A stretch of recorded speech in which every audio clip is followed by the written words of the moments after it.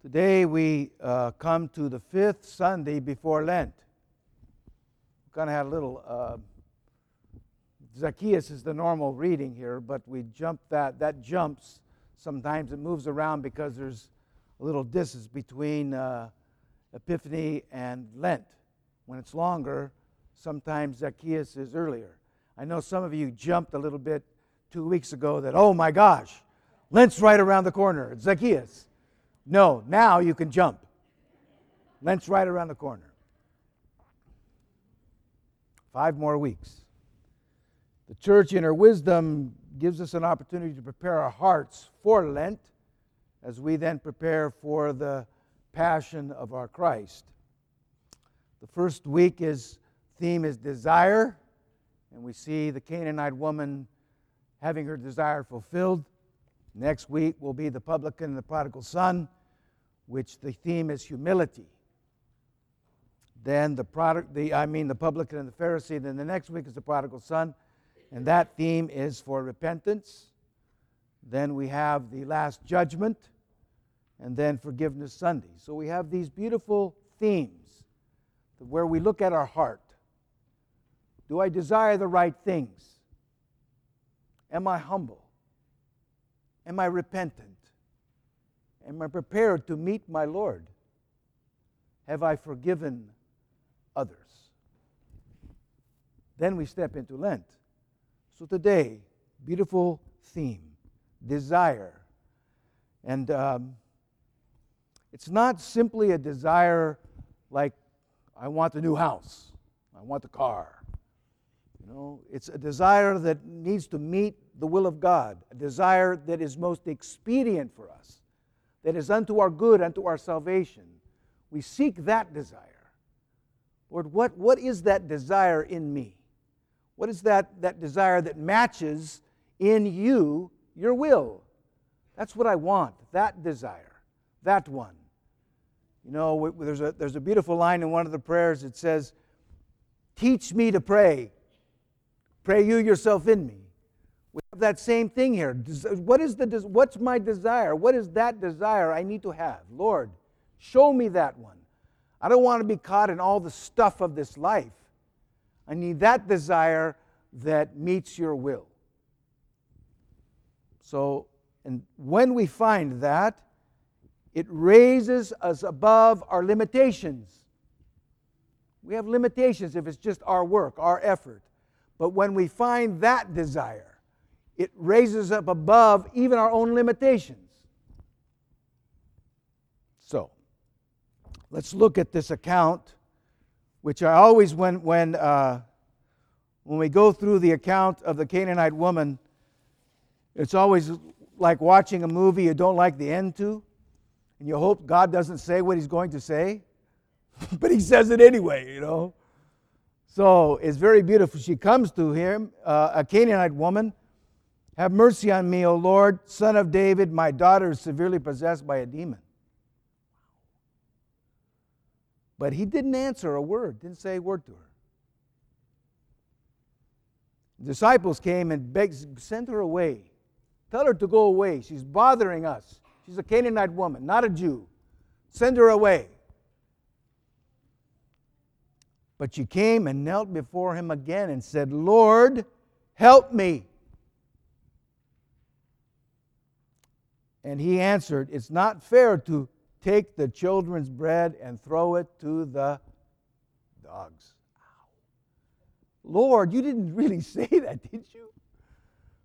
He says it every time. I'm sorry. We want not to be there.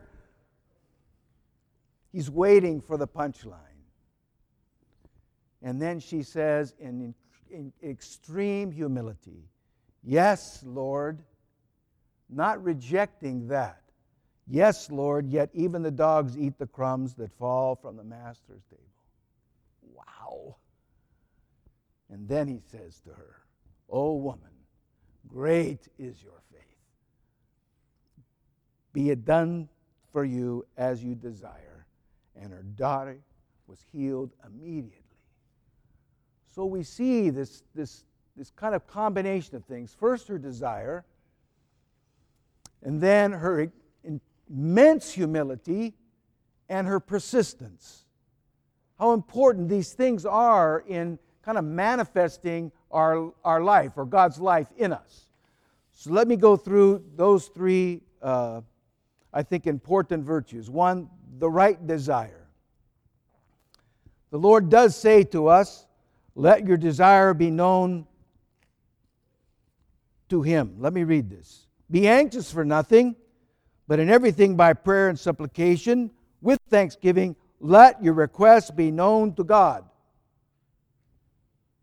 And the peace of God, which surpasses all understanding, will guard your hearts and minds through Christ Jesus.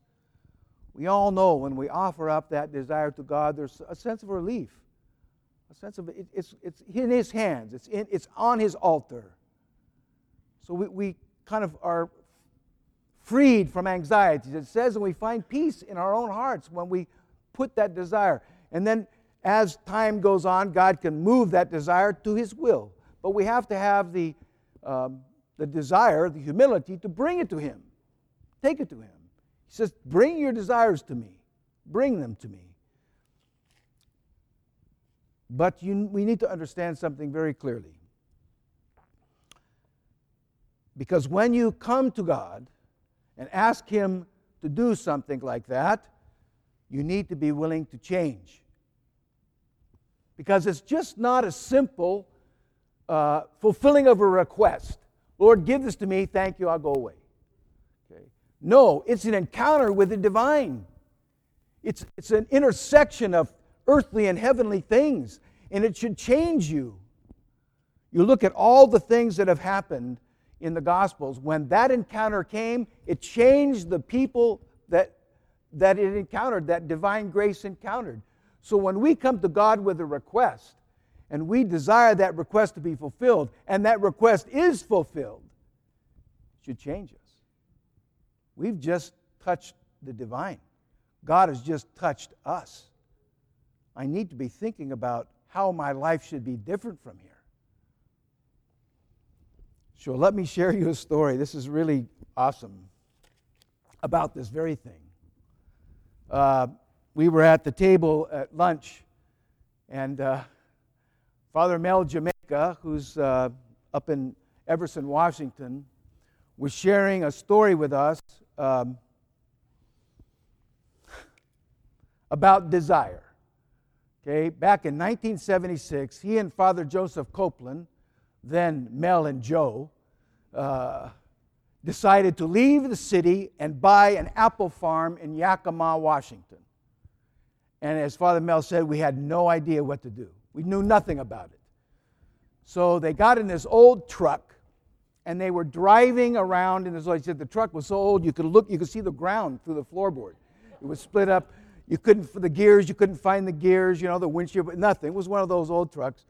He says after they bought the farm, they had $12.78 left to their name. So they were driving around to kind of figure out how they were going to farm these apples. This is amazing. And their desire to come was to leave the city and find the kingdom of God. That's what they wanted to do. These are two incredible men. And so, they put a tape in of Father John Braun preaching on the kingdom of God in 1976 in this car. And they said that the Holy Spirit filled that car so much that they both started crying. They couldn't stop weeping. And they left home. And Father Mel came in and Carol said, "What's wrong?" He says, "I got to take a shower."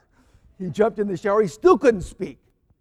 And he said, "Lord, never let this feeling leave me." And he said, "It hasn't."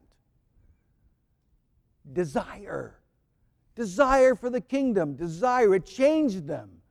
Father Mel started 3 churches in Washington, and now there was one church in Yakima and one in Seattle, and now there's 10 churches in Washington. Basically around those two men. Desire for the kingdom. A desire that matched that will. And God met them. Holy Spirit met them. Filled that car. The reason that came up was because somebody described that car is still there in Yakima. So Father Mel says, "I'm going to come and get that car. I want that car." So Pretty awesome. So desire, so important to bring that desire to God and allow that desire to match His will, and miracles can happen. You go beyond your natural limitations. So, the next is humility, to come with humbly before God, as the Canaanite woman did. With courage and confidence. She wasn't going to be pushed away. Didn't matter what the disciples said, or the Lord even ignored her, or the Lord even kind of pushed her away with a comment. She was not going to be denied. Because we don't come to simply in a sense, simply to Christ, but to a loving Christ. That's what she knew. Didn't matter what He said, because she knew He loved her. And she was going to stand before Him until she got what she wanted. Because she knew this was what God wanted to do for her. So it's not a prideful demand we come before God, but it's a humble confidence and a courage that we stand before God with our desire. It's very important to understand that. It's like a child going before their loving Father and to find comfort in His will, comfort in Him. So let me, in terms of this, I want to share a story about Mother Victoria, about humility.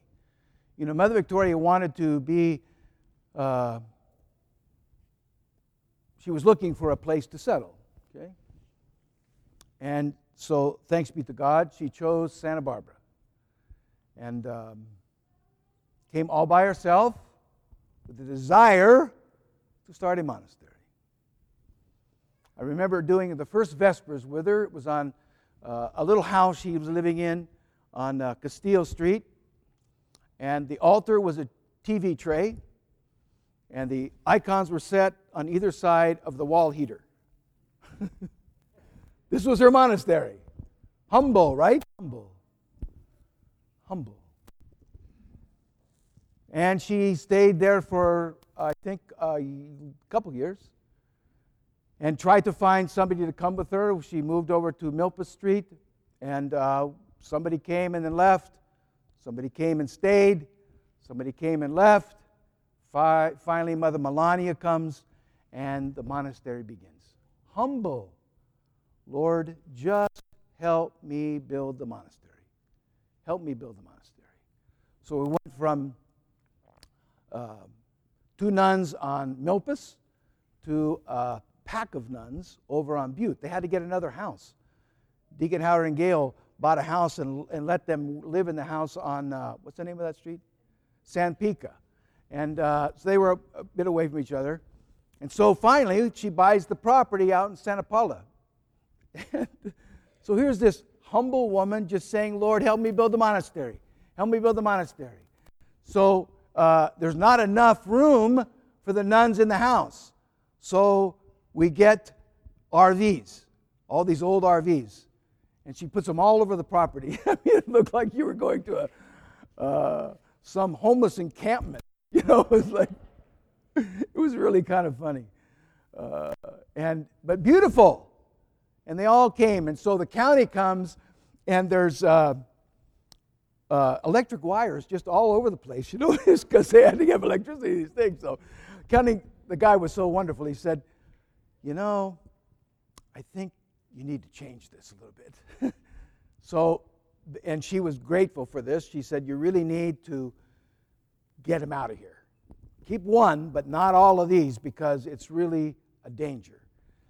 And so, Mother starts another monastery up in Calistoga, sends her nuns up there, and now builds this one. So out of one small woman with her humility, she has built 2 monasteries.